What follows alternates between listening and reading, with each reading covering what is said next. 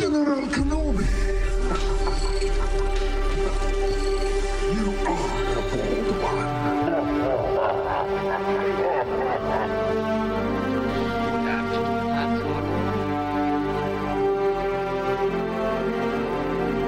I am the Senate.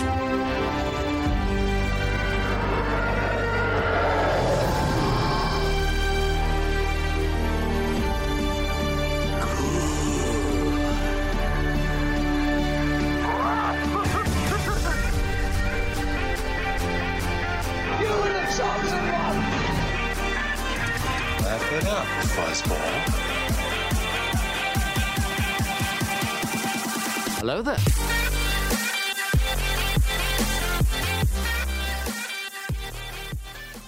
Hello there. Thank you for tuning in to another episode of Hello There, a Star Wars podcast. So this past week, Nate and I were unable to record a traditional episode because he's been out, not home in Texas, and I've just been kind of busy with personal stuff. So I just wanted to do some kind of episode this week, similarly to like when I did the solo spoiler-free impressions, because I just want to stay consistent with the podcast, and I know we don't have a lot of listeners, but I do just want to tell anyone that is listening that I am dedicated and I do love making the podcast, regardless of how many people we have listening. So this week I thought that I would take the time to just kind of talk about the way that I go about a Star Wars movie or an episode of one of the animated shows. Really, just anytime I consume any kind of Star Wars story. So I guess that would go for the books as well, but I've only really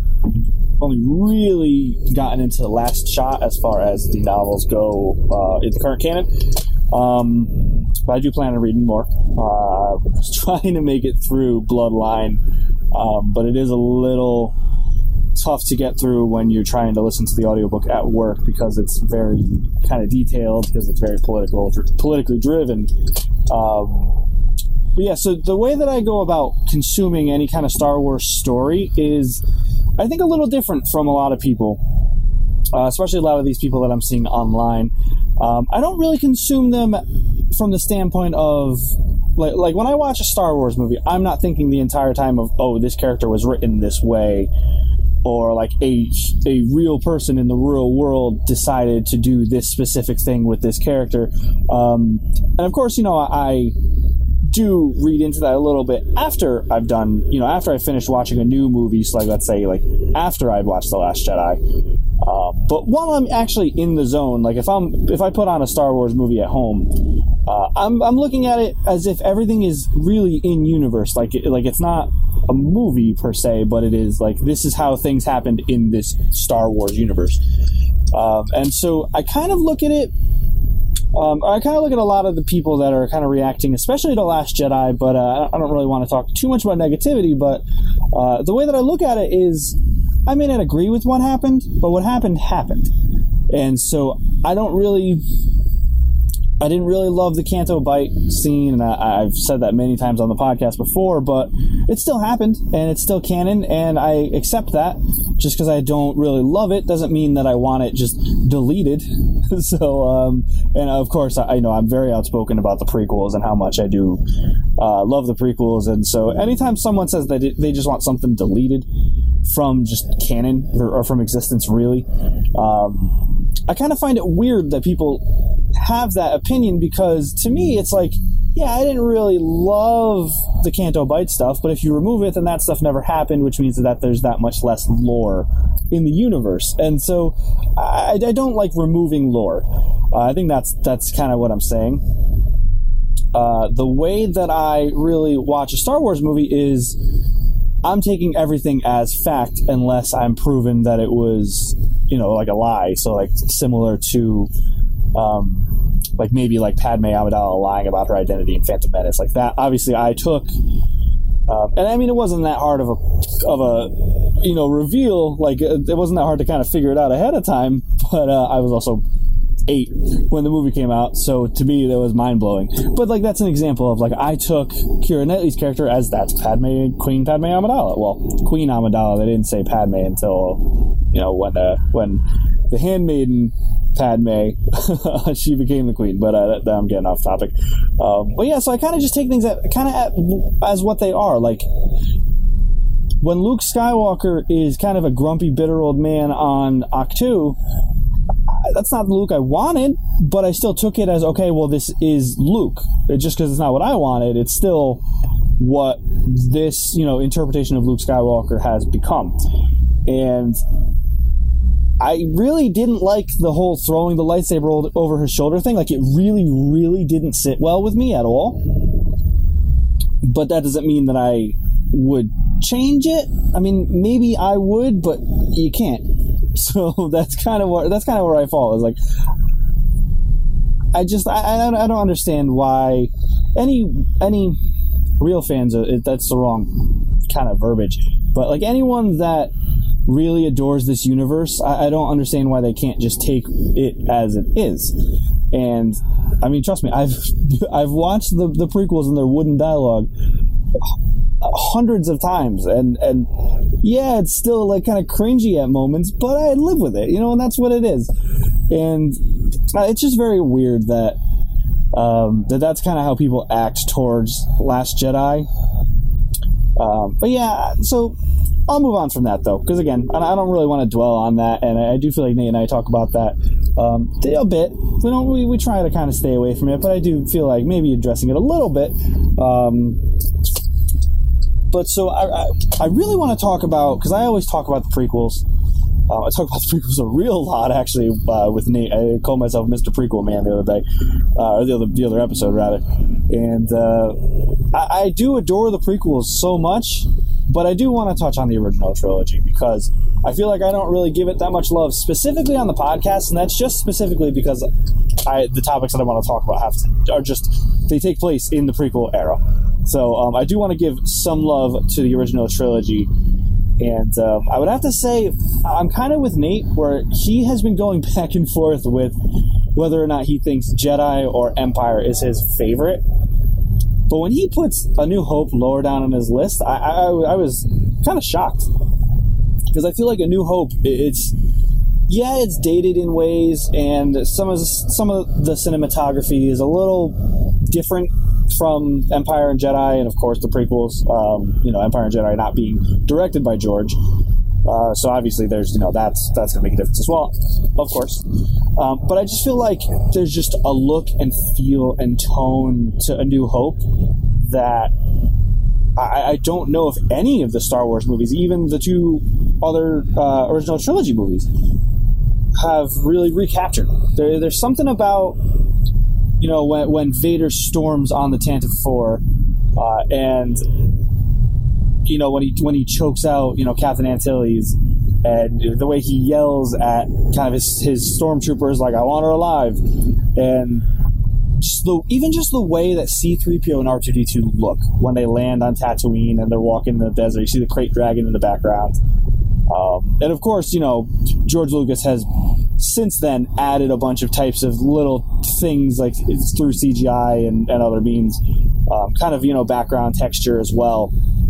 But the Krayt Dragon was always there, So it's like there was just a flavor to A New Hope, and I don't know if I can exactly pin it down, but there was such almost a curiosity to it,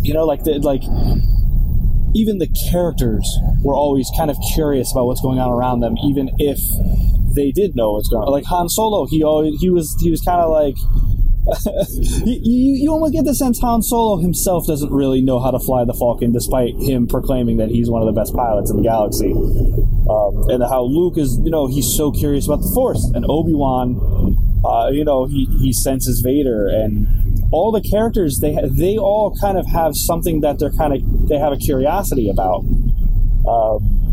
And you could say 3PO has a curiosity about R2's sense of responsibility and brashness. But yeah, I mean, I think the only real character with any conviction in A New Hope, I think, aside from maybe Vader, just because, back then, before he turned out to be Luke's father, he was just kind of like the big bad, evil guy. So I would argue he had conviction in his actions as well. But even he I guess you could even say, like, in the scene where they're talking about, you know, the Senate's being dissolved, yada yada, and even he is kind of just like, you know, he doubts that this technical terror, you know, the Death Star, and so I guess even he would have maybe not a curiosity, but kind of a skepticism. And the only character that I really think in the entirety of A New Hope that knows exactly what they want, knows exactly who they are, knows exactly what needs to be done, and I think that's Leia. And Leia is a character that I think she really, at the heart of it, might be the most important character to the entire saga. And you could argue Luke, of course. Luke's the one that brings Vader back. You know, he brings him back down to Earth. You know, the Return of the Jedi. You know, he is Anakin Skywalker before he dies. You could argue that. Obviously, Luke is the one that takes on the Emperor, and then through the help of his father's really the one that does it. But, you know, you could make that argument for Luke. But I think that Leia, at her core, really is the kind of the cornerstone of the original trilogy. And I don't think she gets enough credit from... How do I word this? I don't want to word this... I think that the average Star Wars fan, they just see Leia, they picture her in the white robe, and then they picture her in the you know, the outfit when she's captured by Jabba the Hutt. But people don't...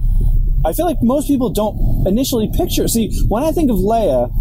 First, I think Carrie Fisher, of course, because she's timeless, and I miss her dearly. Not that I ever knew her, but, you know, I just miss hearing about, you know, stories of her being on the con circuits and all that stuff. And, you know, obviously I just miss her personality and the fact that she won't be able to ever kind of make anyone smile with her wit again. But then I think of Leia in the opening scenes of Empire Strikes Back, where she's kind of just commanding the entire room when, you know, during the evac of Hoth, and she's saying, you know, like, do this and that to protect the fighters, and she's basically telling everyone what to do, and she is leading everything, and she is the backbone of the rebellion, essentially, at that point. At least that, you know, cell of the rebellion. You know, we're obviously led to believe that there's other factions of the rebellion out there because Mon Mothma isn't stationed on Hoth, you know. Although I don't know, maybe she was Mon Mothma still a senator, but the Senate was dissolved, so I'm not quite sure. I'll look into the Mon Mothma thing. But I just feel like Leia really is the core to the original trilogy, because even think about it, she is kind of the warmth that, you know, Luke in Return of the Jedi, he is kind of doubtful, and he does have conviction, you know, like he does believe he will become a Jedi Knight when he takes on Vader, but you do get this tiny sense of, maybe not skepticism, but maybe, you know, like, I can't do this, but you do get a sense of, can I do this, from Luke? And then you see the scene with Luke and Leia when he reveals, you know, I always knew. And I feel like that kind of gives Luke, when Luke finally tells Leia that, you know, they're brother and sister, it almost warms Luke up because of Leia's reaction. And then, of course, you know, the great interaction between Han and Leia when she said, he's my brother. You know, and I'll get to Han in a little bit, because, of course, that's, you know, coming off of Solo and Last Shot. There's a lot to talk about with Han as well, but I really wish that Leia would get more credit for kind of not just the princess, because she was a princess, and, you know, there's the line by Laura Santeca of she may be a general to you, or whatever position she has. I don't remember. I'm sorry, but you know, but she'll to me, she'll always be royalty. And I feel like Leia doesn't get enough credit for, maybe not her military instinct, but maybe her, just the fact that she's just a strong female character, and on top of that, she's just a strong character. because I do want to make light of the fact that, you know, she, back then, I wasn't alive in 1977 and 1980 and 83, so I just genuinely don't really know what the status of female leads were in movies, but I definitely know in sci-fi, it was her, then it was, you know, Ellen Ripley. And so having those two characters, and I don't want to get off track with Alien, but let's just stick with Leia. The fact that Leia was such a strong character, I think really shows the quality of the original trilogy. And then getting back to my earlier point about how A New Hope kind of has its own flavor, like I said earlier, Leia is really the only character in that movie that is that strong character with conviction, and she knows exactly what needs to be done, and you know, like she's not like, she gets tortured by her, you know, she doesn't know it, but for her own father, and she still doesn't give it up. And then when she gives like the location of the rebel base, it's clearly it's not the real rebel base. So, you know, she tried up until the end to save Alderaan, but she never gave up you know, she never gave up the rebellion. And obviously Han probably would have in that situation, at least at that point in time. Maybe not in Return of the Jedi, but definitely in A New Hope, I think he would have. Maybe not easily, but I think eventually, after torture and all that. Although you can make the argument maybe not, because in Empire he didn't, although he does say they didn't even ask me any questions. So who knows? But I do think that it stands as a testament to Leia in A New Hope. Because, I mean, clearly 3PO isn't the definition of a rock when it comes to fortitude. And then Luke, of course, you know, the great thing about the original trilogy is that it's the story of Luke, of course. It's obviously the second half of the story of Anakin Skywalker. But Leia, I think that not that she doesn't have the most character development, but I think that she has this way about her in all three movies where, like, you know who Leia is. In Empire Strikes Back, for a couple moments, you know, in specific parts, you're kind of like, who is Luke? Is Luke going to be able to do this? Like, obviously, Return of the Jedi, you know, throughout the entirety, it's a very positive film versus, you know, the dark tone that Empire had, where in Return of the Jedi, you know, of course, you're always like, of course Luke's going to do this. But in Empire, you know, when he's like, I can't believe it, and I always bring up the quote, that is why you fail, but that's, you know, my favorite Yoda quote. But you do get a little bit of a sense of, like, Luke might not be the right one to do this, and even no, there is another thing. Also, I mean, obviously, if it's your first time watching, you don't know it's Leia, but, you know, on repeat viewings, you know that's Leia, and so it is kind of a subtle thing of, like, well, Leia, maybe she was the chosen one, or maybe she was the one that was supposed to be the heir to the chosen one, if the chosen one is indeed Anakin, which I do believe that Anakin was the chosen one. And that's, again, that is a topic for another day as well. Maybe I'll talk about that with Nate. But,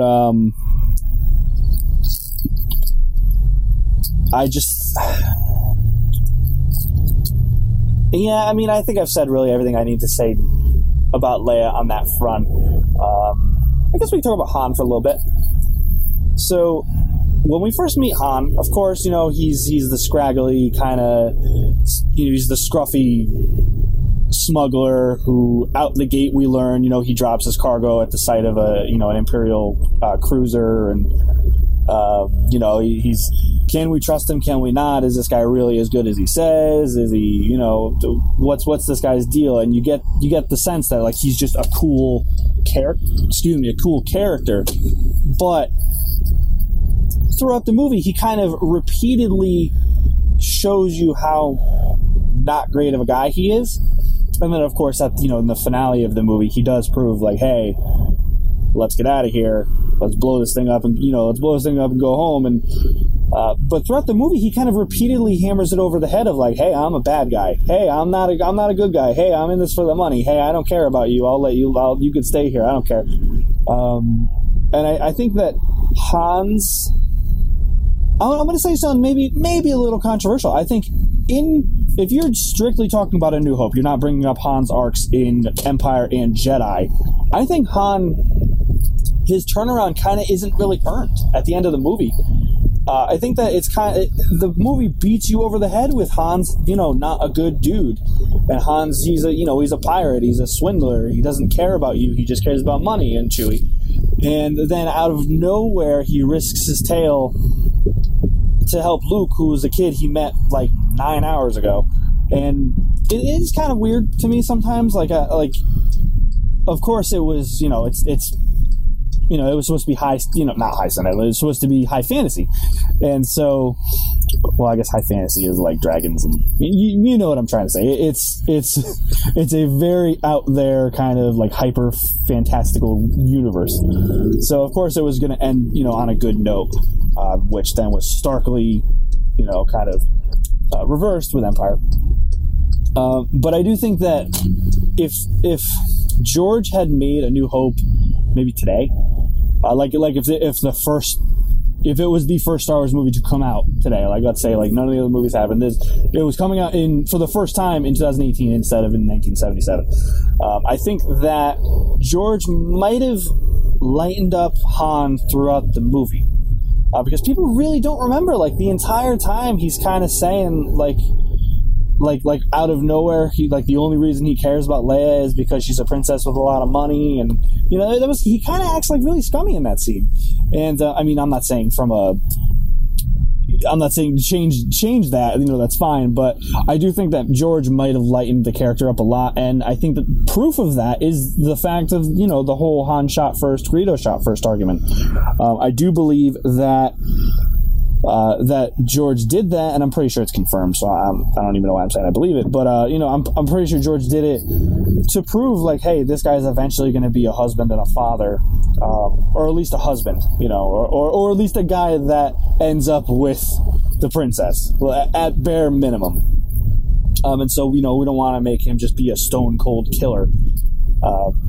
And so I firmly believe that I think if A New Hope were to come out for the first time this year, that Han would have been a much more lighter character going through the movie instead of, and I mean from a sense of like the quips that he says of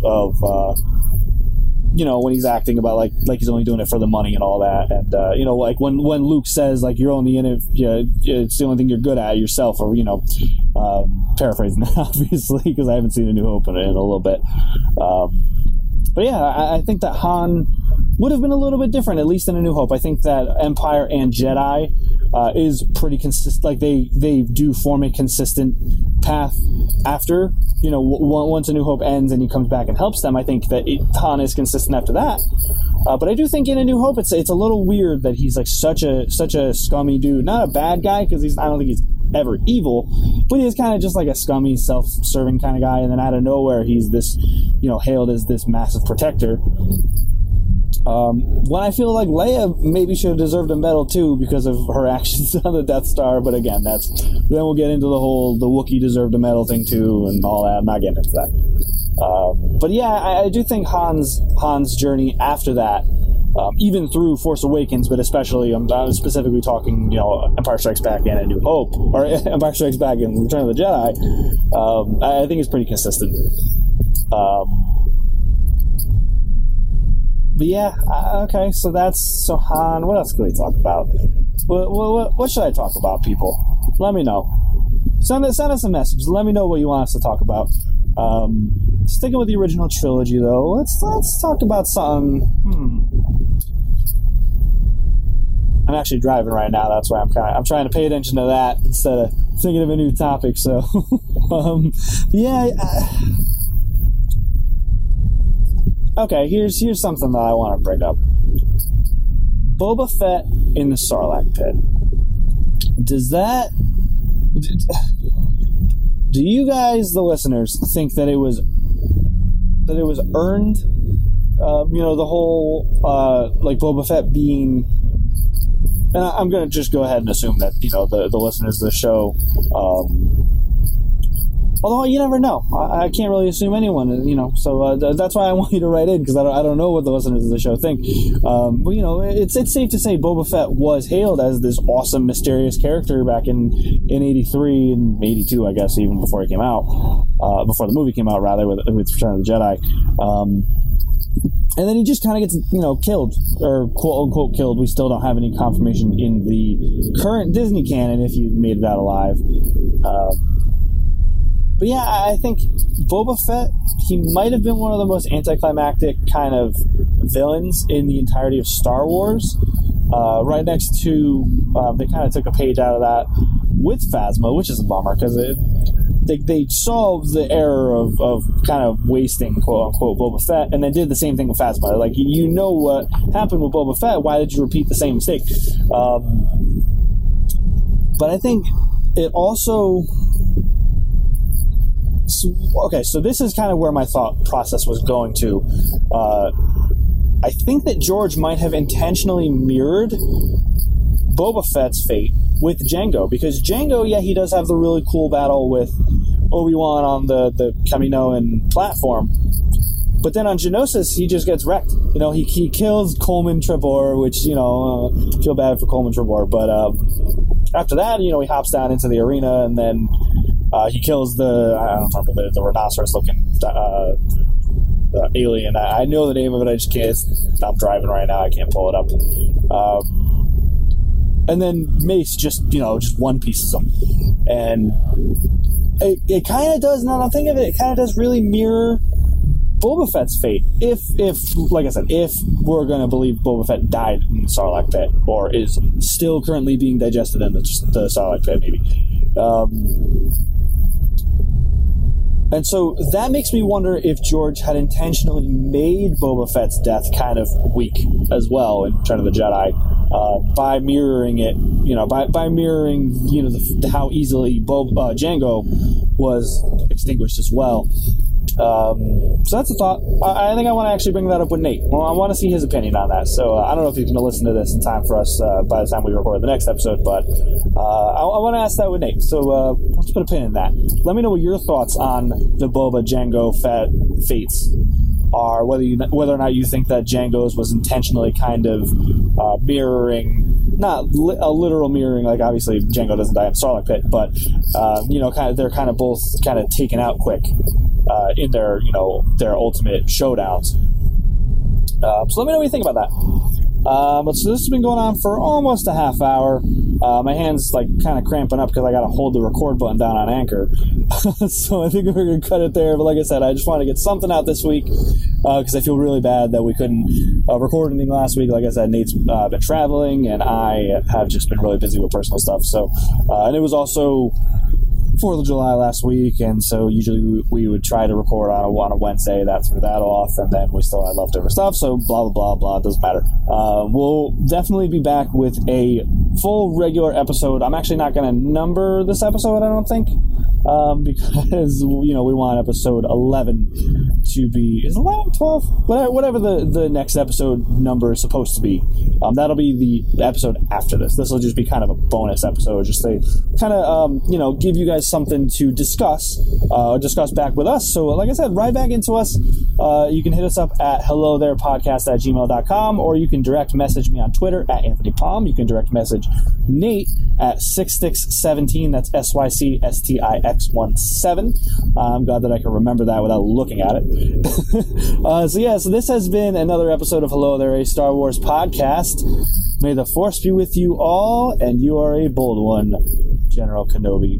Did it wrong again. General Kenobi, you are a bold one. We'll see you guys next week. Thank you for listening.